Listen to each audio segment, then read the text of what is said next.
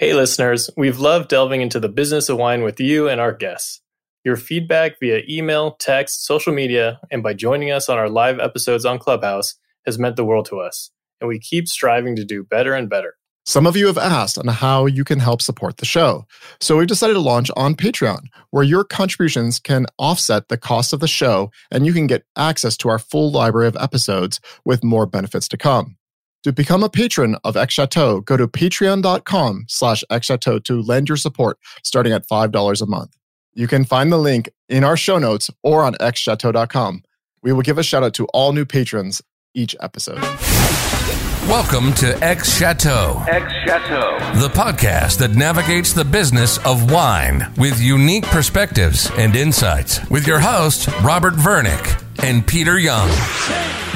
Welcome to this episode of X Chateau. Today, we have a returning guest, Amanda McCrossan, who is a wine influencer known as Somme Vivant, and formerly the wine director at Press in Napa Valley. Is wine director correct or sommelier? Both, actually. Okay. Sommelier, then wine director, yes. Okay. But your last title was wine director, right? Correct, yes. Correct. Most recently known as wine director. And so on this episode, we're going to talk about wine on TikTok. So Amanda, welcome back to the show. Good to be back, guys. Thanks for having me return this enjoyable conversation. It's great to have you back. Obviously, we had you on episode 12 when we were doing our series on wine influencer that people can listen to and check out all the details on Amanda's background. We're not going to really cover that in this episode. But we're here because there was a recent article in the San Francisco Chronicle about why wine brands are moving to TikTok instead of Instagram. And you were featured and you've had some amazing success on the platform. And I wanted to give our listeners who are largely a trade or avid collectors, like, what is some of the value that you're seeing out of the wine TikTok community happening right now? And like, what is some of the content that is really working there? Yeah, so TikTok is a really interesting platform that I am still sort of in the nascent stages of. I am by no means an expert. I just jumped on there in July of 2021. And in the last couple of months, I had some traction, some success on there that the San Francisco Chronicle was really interested in, particularly because two of the videos converted very highly for the wineries that I featured. And so as we're looking at this new landscape of how to sell and market wine, Peter, I know you're like chomping at the bit, like luxury wine marketing. How can we make this work? And well, I definitely want to talk about that with you. As we're sort of navigating this landscape, it was the first time in my social media career that I've had this kind of ROI, so to speak, this type of conversion. So we had one particular winery that was featured get 1,100 signups to their mailing list. That translated to a high number of sales should they convert, obviously. And then the other one had sales for his winery that weren't even the wine that was featured because that wine was sold out. Like I talked about a Sauvignon Blanc that wasn't even on there. So what does this mean? What does this look like? I don't know. But what I am seeing is there is a whole generation or multi-generation of consumers that are eager to learn about wine, eager to discover new labels, eager to just be part of this community. And I think this is the first time that I've been able to access them. And I think it has everything to do with the discoverability element that TikTok provides. So just for clarity, the 1,100 email signups, according to the article, was Duhigg Wines, and one who got sales and 70 list signups was Massican Winery, both Napa Valley-based wines. Just wanted to do that for people who need to write examples like Robert for the MW exam. Exactly. And not inexpensive wines, by the way. Yeah, I am curious. So I think a lot of people think, and at least in the, obviously our industry is picked up and adjusted to Instagram. I think a lot of people think of TikTok as like a platform where people are doing like choreographed dance moves and things like that. But when do you think TikTok switched to being a little bit more diverse outside of different things and also related to wine? Like when do you think wine started to like actually make a dent on TikTok? I can't speak to exactly when it was, although, Robert, I remember being on Clubhouse with you months ago and swearing off TikTok like I will never be on there because it makes absolutely no sense.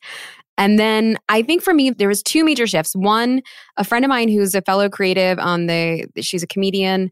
She was like, it's really more short form content that you're allowed to make versus dance and music videos. And I was like, oh, that's an interesting way to put it because I love me a good creative constraint. So I think when I started reframing it as short form content versus lip syncing and choreographed dance routine videos, that started to have some sort of shift for me in terms of content creation. And then the other big thing was the 2 time limit increases. The first being from 15 seconds to 1 minute.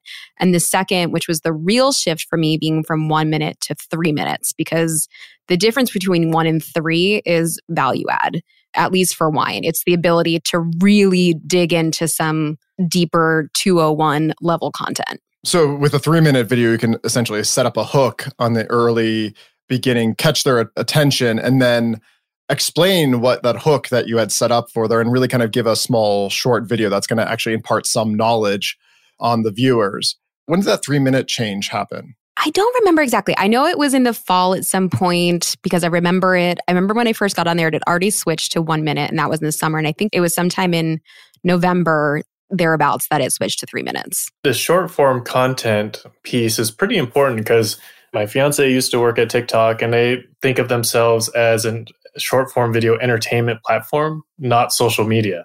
There's like a big distinction there, at least in their minds, because it's not following your friends or other people. And that's not even necessarily about that interacting. It's like entertainment platform of which that people are putting short form content on and sourced from all these different people.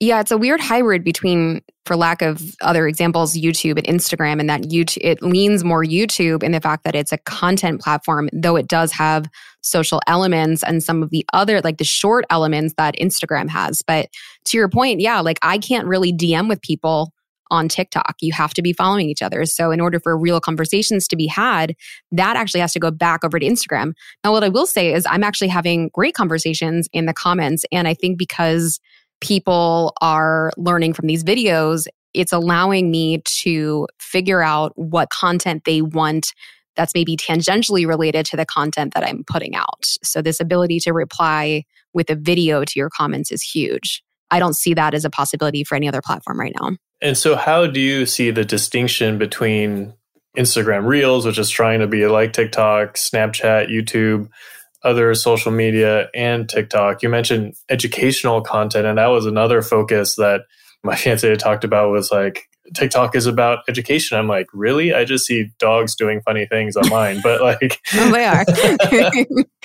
They definitely are. I mean, I think the distinction between Reels and TikTok is obviously there's the time limit factor. Instagram is still in that 30-second to 1 minute hub, which is a little frustrating because I think they could be doing more if they had increased it. But I think there's also value in limiting it to 60 seconds. But as far as the difference, I mean, I just don't see there being as much educational content on a deeper level on Instagram versus TikTok, which you can kind of do it all. Like there's a wide spread of types of content that you can have, ranging from funny dog videos, commentary on cultural events like we had at the Oscars. I mean, there's lots of different things. And then you also have this idea of trends, right? You look at what's happening on Reels, and these trends are 3 weeks after what's happening on TikTok. So TikTok really is sort of the breeding ground for trends and what's interesting, what's happening, what the zeitgeist is, versus Instagram, which is feeling a little bit, no offense to Instagram,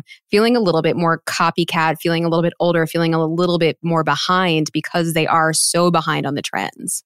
And if you need me to elaborate on the trends, I'm happy to talk about that. Yeah, I mean, let's do a quick breakdown of, so you obviously you can post videos that can be upwards of 3 minutes using their creator tools, which are quite powerful. You also it's actually technically 10 minutes now, but... Right, and that's if you upload an existing video, you're not using their creative tools.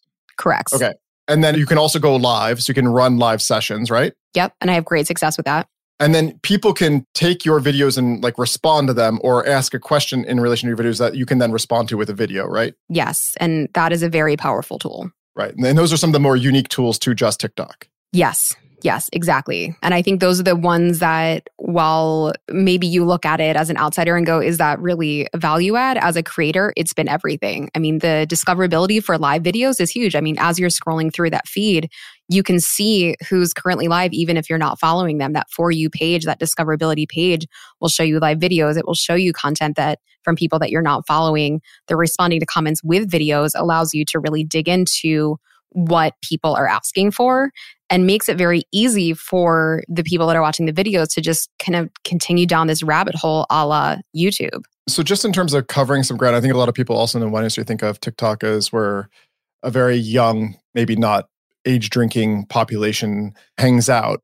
But I think looking at some of your examples, you've seen some different impact or different audience retention. I was wondering if you could talk a little bit about that. Like who are the people that are following Amanda McCrossan and interacting with your content? And then what have wine brands that you've worked with or have referenced said about that? Yeah. So the demographics are really interesting on TikTok because it is, at least in the US, it's very female leaning.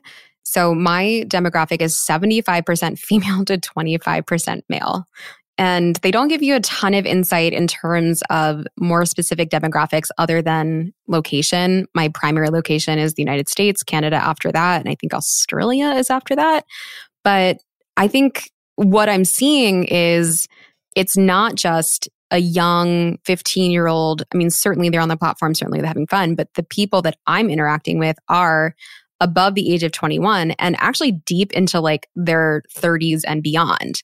This is millennial. This is basically anywhere from like boomer on down. Like I'm interacting with people that are definitely of a certain age. I'm interacting with people that have money to spend on wine. I think the conversion of what we saw with those videos proves that point. It's no longer anecdotal. We actually saw people going, purchasing wine that maybe they would not normally have, or maybe they were already and they just didn't know what to buy. Like maybe $35 was their average spend in a Sauvignon Blanc, but they were just going to get their normal Sauvignon Blanc in the grocery store. I don't know. But TikTok is like so many platforms, a little bit more, they're not officially disclosing their demographics, but I think the evidence is supporting that now over 50% of the platform is actually above the age of 30. So, and everyone's aging up, right? I think it's the same thing that we saw with Instagram years ago. Everyone's aging up. I was going to say Facebook, Instagram, all those platforms, they start with their core audience, which tends to be younger. As it proliferates and gets more popular and mainstream, parents and other people get involved, I guess, and the age goes up. Yeah. So let's talk a little bit about your journey on TikTok. You've kind of rocketed up in terms of being one of the top wine influencers on TikTok. I'm curious on if you could talk about the traction, like where did you start and where are you at now and how long it took you to get there? Yeah. So like I said, I started in July of 2021, really just as like an experiment. Like I said, a friend had said, I think you should try it out. I put a few videos up. One of them got some views. I think it was like in the range of like 30,000. It was a video on decanting. And I was like, oh, that's really interesting. Like I would not have expected a video on decanting to get that many views, but interesting. So I tried to make some content that was related to that. That didn't pick up as I had intended. I kind of let it fall by the wayside for, I don't know, maybe a few months. And then in the late fall, early winter, in December, I really started picking it back up again. Because there were a couple things that had happened that had motivated me to do that. And I was like, I think this is still a blue ocean, at least as it pertains to wine. And maybe less so for other industries. But I wasn't seeing there's still not a huge wine contingency on TikTok. It's still a relatively new, unexplored area. And what I was seeing was good, but there was definitely room for other people to go in without it being saturated. So I started making some content, really doubling down, going 2 to 3 times a day, posting in late December of 2021. One of those videos hit, then another one, then another one, then another one, and then it snowballed from there. And basically in the span of a month, I went from 250 followers to about 30,000. And today I sit at 111,000. And this has been since December 26th or 27th of 2021. We're sitting here in late March right now. And that is the time span that you saw me grow from 250 to 111. A lot of it is luck, obviously getting pushed on the platform by the algorithm onto the For You page. But I do think that there were a few things that I picked up along the way in terms of how you need to sort of hack the platform, hack the algorithm. Robert, you had mentioned the hook earlier, right? The hook is key to this platform. It is so fast. And I do recommend anyone who's thinking about getting on this platform, please spend 2 weeks to a month, just watch before you post anything. I mean, feel free to post, but as you're sort of getting acquainted, I think the best thing you can do is just watch and listen. I took notes. I followed people who were experts on the platform. I watched tons of video. I consumed all the content that I possibly could outside of the realm of wine to understand what worked and what didn't. And a few things that were really key were posting multiple times per day, which I think if you think back to like original Instagram days when it was a chronological feed and you like, if you just posted, you could actually gain traction really quickly. It is sort of Wild West in that way, and that you could post 2 to 7 times a day if you wanted to, and potentially have your videos pushed, right? So multiple posting per day. The other thing is the hook, and then just the quickness of it, like the brevity that you have to have and then niche would be the other thing. They really love you to stick within a niche. So whether that's wine education, whether that's dog videos, whether that's cooking, as narrow as you can find to help that algorithm find your target audience, the better. Because what they want to do is essentially, and I'm sure Peter, your fiance, can speak to this more if she really wanted to, but what from my understanding is like they want to find that audience. They want to find that core group of people. They want to find what they all have in common, and then they want to multiply that. So I think by staying in your niche, if you can figure out what that core audience is, then they can find the like audiences that potentially will snowball as a result of that. So those are the kinds of things that I learned along the way. Obviously, there's tons of creators out there who are doing the same thing without the same level of success, but I do think that you will have some success if you do those things as a very early adopter of TikTok. So you mentioned the hook. For people who don't know what that is, can you explain what that means? Yeah, so the hook is basically so you've got a second and a half to catch someone's attention. So the hook is either something that you say, something that you do, or something that you would put on the screen to catch someone's attention.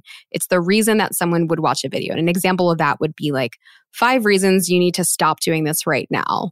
Or it would be something that, an image that would be super jarring that you're like, I need to lean into that and figure out what's going on. Usually it's an on-screen thing. Sometimes it's a question. There's tons of different experts out there that will give you a list of different hooks. But I think some of the things that go ahead. For you sometimes use like a skit. You almost like set it up like, what do you mean Brunello and Nobile and all these things and Chianti are all the same grape?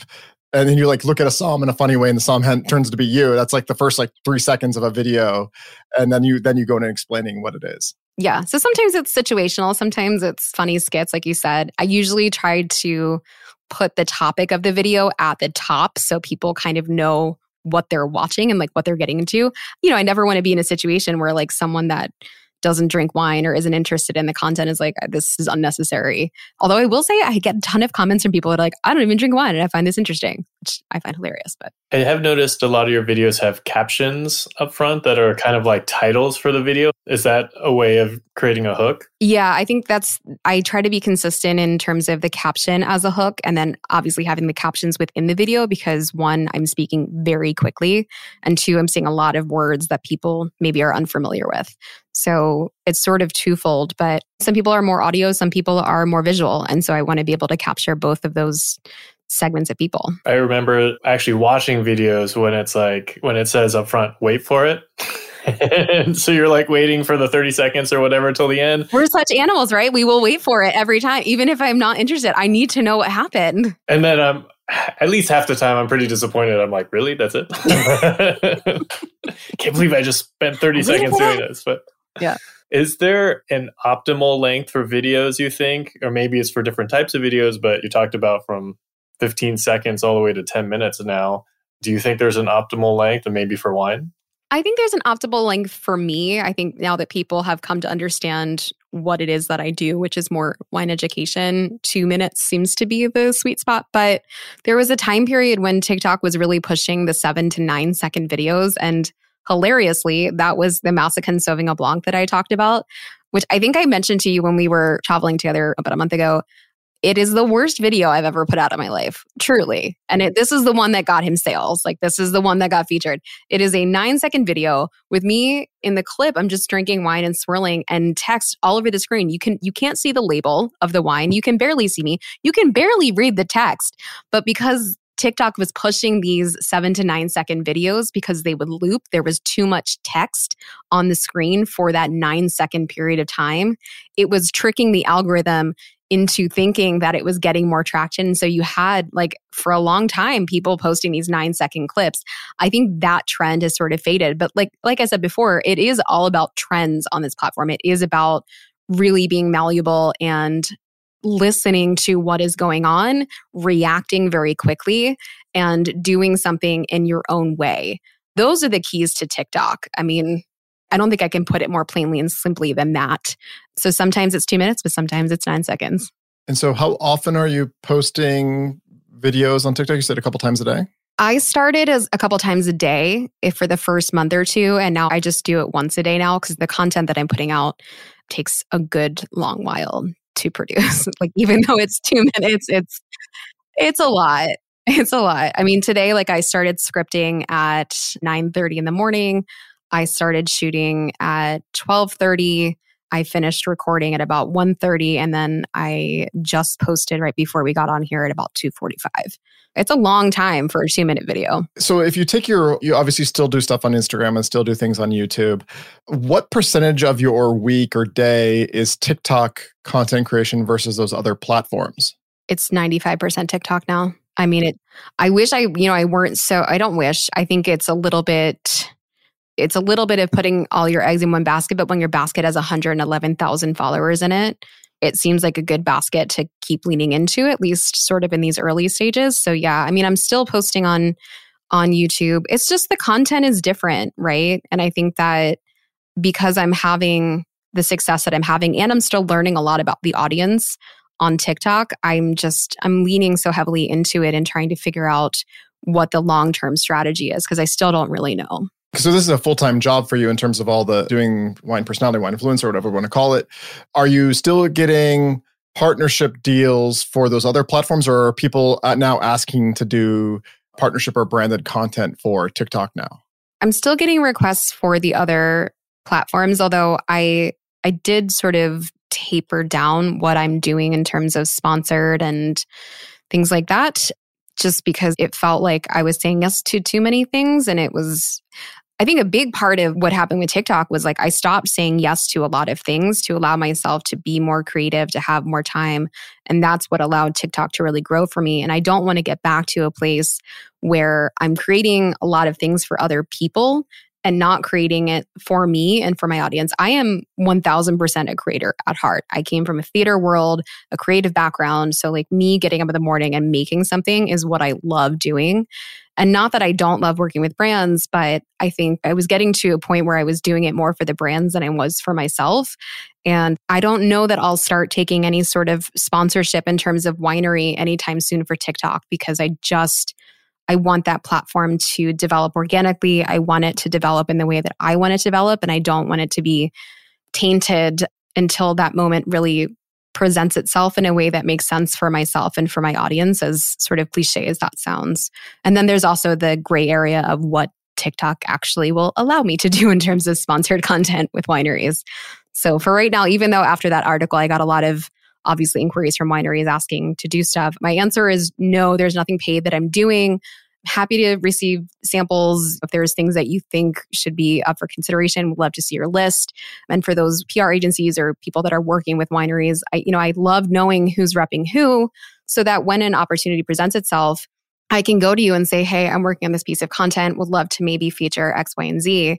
But in terms of like making content for Peter's Winery, that's not going to happen anytime soon. And so you mentioned just now that there's some restrictions on what TikTok allows for branded content. I remember you saying that they have some unique restrictions for alcohol in general and its use on the platform. What are those? Yeah, so I think it's still a little bit gray. They just had rolled out a new set of community or an updated set of community guidelines in early March that we weren't really sure was or was not going to affect the alcohol segment that is on TikTok. I haven't really seen it impact. A few people have said, yes, it has. I don't see them as being all that different from Instagram and Facebook. I just see it as being enforced differently.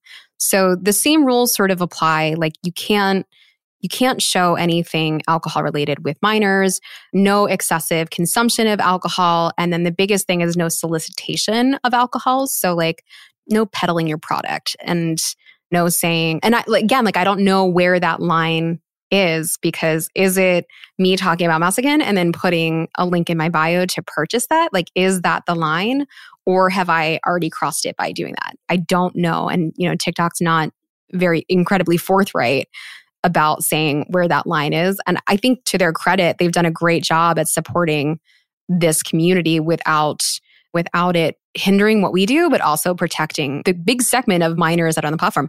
I do not want my content shown to under 21-year-olds, obviously. I don't think anyone in the alcohol sector does. So I appreciate that they have sort of taken a different stance on that, but I think it does present a difficult or tricky set of waters for me to navigate in terms of working with wineries that are paying me to talk about their brand. Does that go into the solicitation of alcohol?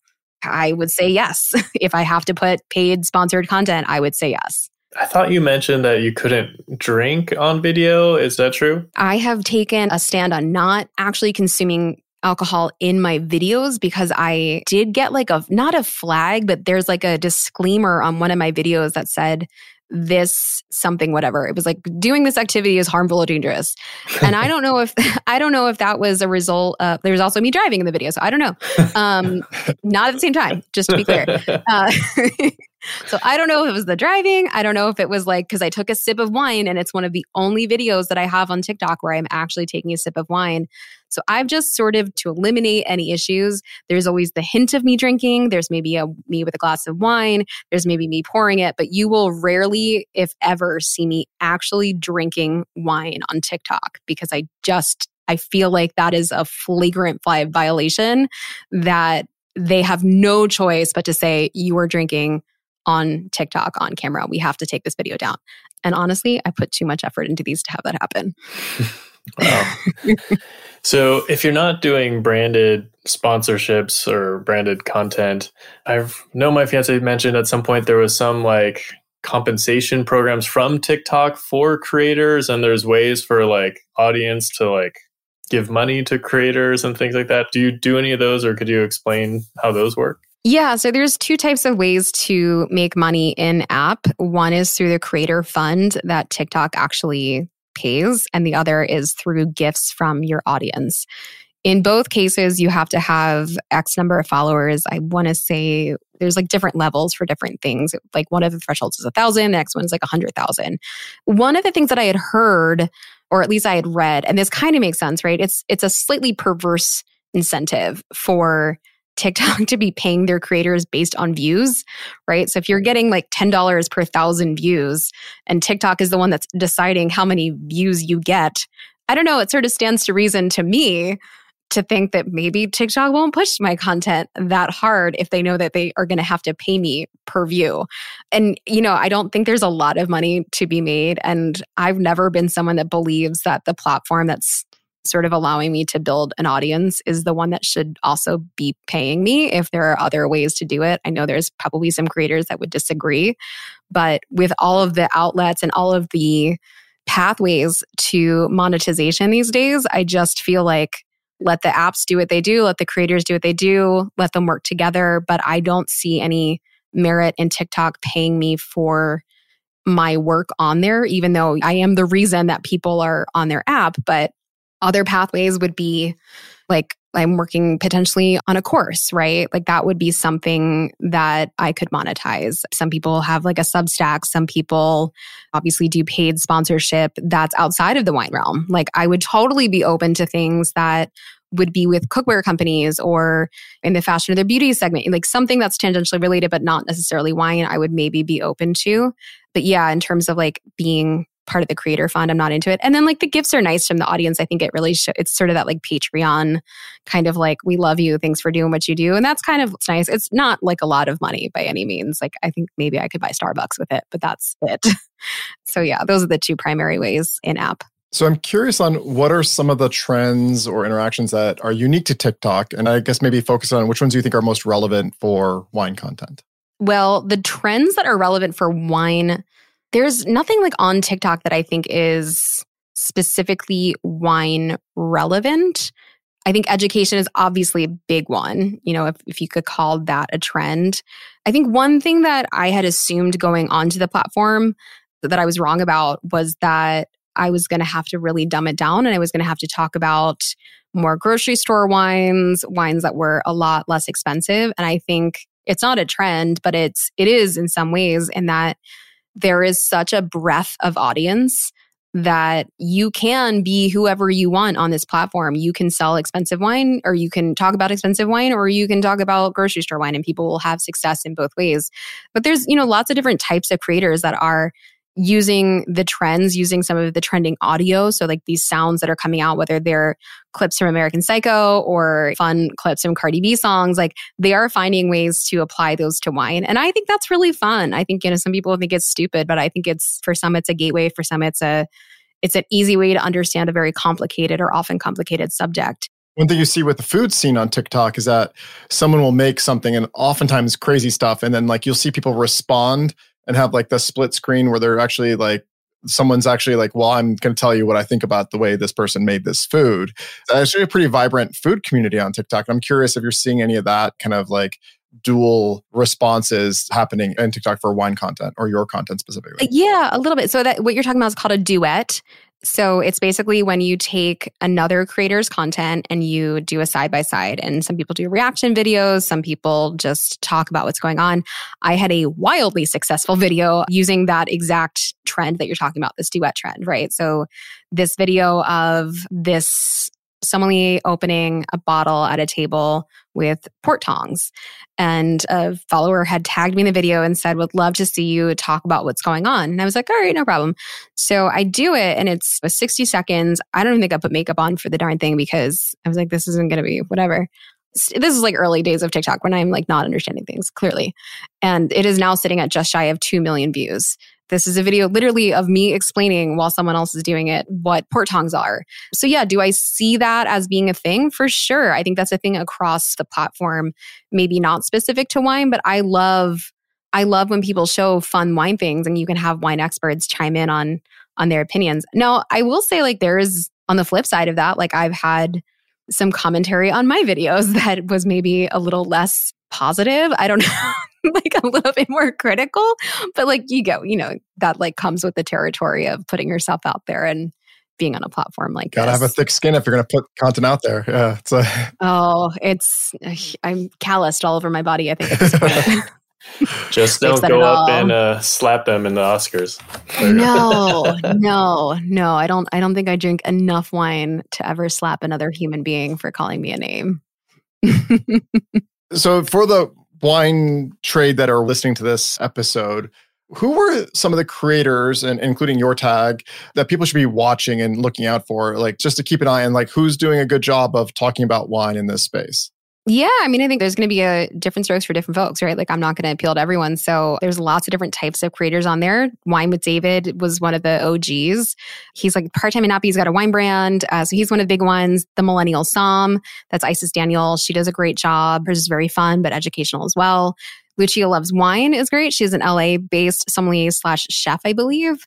Jamie Griff is great. He's like one of the, also an OG. I kind of call him the Godfather because when I first started having some success on the platform, he DM'd me and was like, I love your content. You're great. Like anything I can do to help you. And he's like, you're going to be soaring past me soon. And then like within a few weeks, I'd passed him in followers. And he was like, damn, I didn't think it would be that fast. But he's great. He's actually a retired guy that was really into wine that's like what he does now. He makes wine-focused content. I think he's, oh God, I don't want to out his age, but he's retired at an age one might retire outside of Silicon Valley.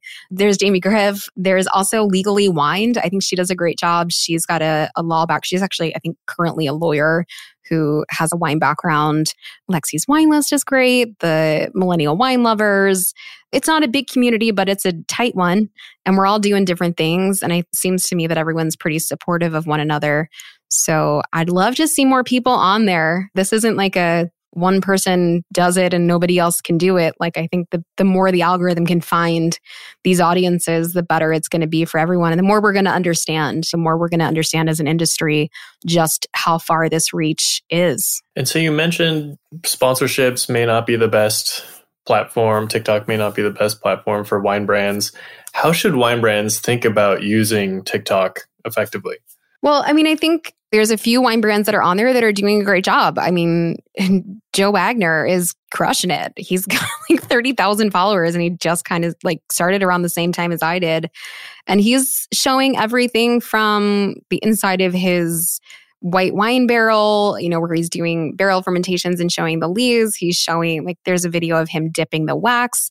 So I think for the wineries, I think it could be very educational. I think some wineries have really interesting things going on in terms of what happens in the vineyard with regenerative agriculture or animals in the property, really showing who they are and what they do. I think it's the same as Instagram in a lot of ways. Show us why you're different.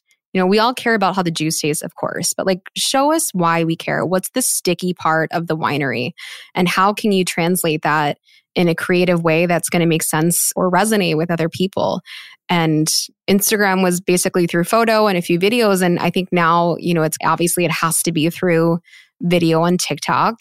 And I think brands aren't necessarily the biggest on TikTok. It really is about the creators on TikTok, but brands are responding in the comments, and there needs to be a place for people to find them within the context of the platform. So I think it's all about storytelling, as always. That never changes, and who you are as a winery. And so what about brands interacting with influencers, or maybe even can you do advertising? Do you think that's effective? I don't know about advertising. I know that you can. I don't know as a winery if you would be able to. I'm not sure where that gray area is exactly. But as far as interacting with creators, I'm sure there are some that are going to be willing to do paid sponsorships. I have gotten a request from a big winery that clearly would have done their research on whether or not they're allowed to about doing a paid sponsorship. I said no, because I wasn't doing them, but there are some people that are doing them. And then in terms of working with creators, I think just being supportive. And I think one thing I'm seeing right now is some of these brands, some of these companies are going for that immediate right hook. And that feels aggressive. That right hook of try our wine. And it's all right, well, there's a better way of going about this than just jamming it down my throat. So I think establishing yourself as a friend of the creator and a fan, even offering to send samples, offering to have a conversation with the winemaker, just establishing that relationship. Because ultimately, the reason that I even featured those wines that went viral in the first place was because of long-term relationships that I had with both Harvest Duhigg and with Dan Petrosky. I knew them really well. I was comfortable with their wines. I was, more importantly, comfortable recommending their wines because I had such a long-standing relationship with them. And what was important to me was that whoever decided to go after those wines was going to have a positive experience with both of those brands. So the only way for that to happen is to have a relationship with a winery that's long-term, that feels organic and that feels trustworthy. So those wines are not inexpensive. I'm curious, in terms of wines that your audience is asking you to talk about, are they directing the content towards different types of wines or different price points? Or how do you think about choosing the wines that you're going to mention in your content? I think people are less obsessed with price than we think they are. I think they are willing to spend the money if they feel like it's worth it, and we have to tell them why it's worth it. So no, I don't go into it thinking, obviously I'm not going to sell a bottle of Harlan, right? That's egregious. I'm not going to go out, but I will happily talk about it. I don't know where the limit is, but it's such a wide range of what people are interested in. And like I said before, I don't think it's limited to $10 bottles. I think people are definitely hungry for the Trader Joe's and the Target hauls for sure. But I also think that there is a whole sector of people, I know that there's a whole sector of people that want to spend more money on wine. Nobody wants to be had. Nobody wants to have that gotcha moment where they're oh crap, I just spent $100 on a bottle of garbage. This is marketing BS. So I think if we give them that opportunity, or at least give them the opportunity to be informed, then price is really not a factor. The difference between $50 and $100, once you're sort of over that hurdle, isn't that much. It's just a matter of whether or not that person is curious about the story and can find a way to justify it to themselves. So as an example, we mentioned the prices earlier. The Massican wines are $30 to $40, white wines, and then the Duhigg Cabernet is over $100, right?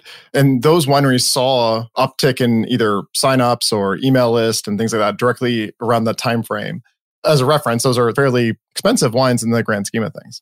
Yeah. And I think one of the things that Massican's expensive as compared to the $12, $15 wines that most people are buying, right? Not maybe relative to what you and I are drinking. But the interesting about Duhigg was that wine was featured in a video, which was, if you love this, try that.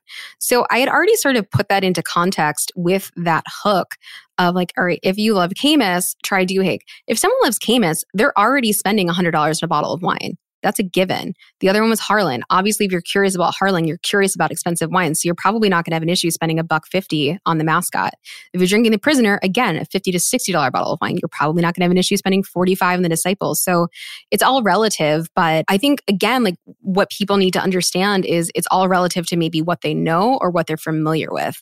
And giving them that access point, I think, gave Duhigg the leg up into the exact demographic, the exact audience that was already comfortable spending or maybe curious about spending because their dad drank Caymus or because they heard about Caymus, but they didn't really want the cachet of Caymus. They wanted something more boutique, and I gave them a pathway to get there.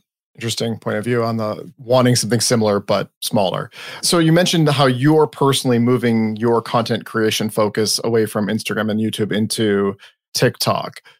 A lot of times, a lot of brands will try to leverage the same content across all those platforms. I'm curious on what are your thoughts? Like, what do you recommend the brand do if they're going to create some content?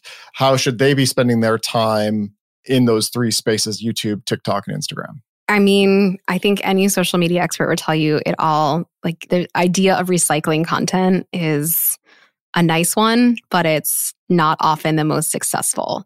You can have the same thematic elements across the three platforms, but they do have to present in different ways. And if you're creative and you can figure out a way to shoot things and edit things so that they look more geared for and they look different, across the three platforms, then great. But like, you cannot take a YouTube video and just post it on TikTok. I mean, you could try. And there's some that will do well because the content is just that good. But you're seeing it with a few, and I won't name anybody, but you're seeing it with Wine Person in particular, and it's a problem. It's not resonating.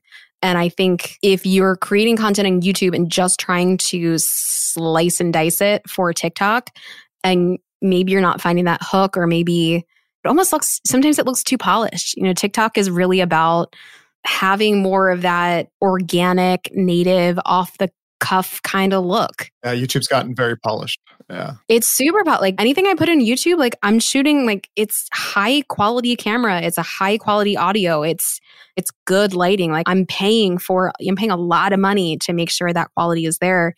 TikTok, it takes time, but it doesn't take money, which I guess time is money, but it doesn't take a $5,000 a day shoot in order to put a TikTok up. So my recommendation is, if you're shooting, let's say you're shooting YouTube content, right? You shoot your YouTube content, that's your main platform. What you should be potentially doing on TikTok is someone behind the scenes with an iPhone recording the behind the scenes of that. If you're not going to also shoot something specifically for TikTok, take photos and post that to Instagram, or maybe take a few clips of that video and splice and dice it into a reel. But to take one and copy paste to the other is, you can try it, but it's probably not going to work.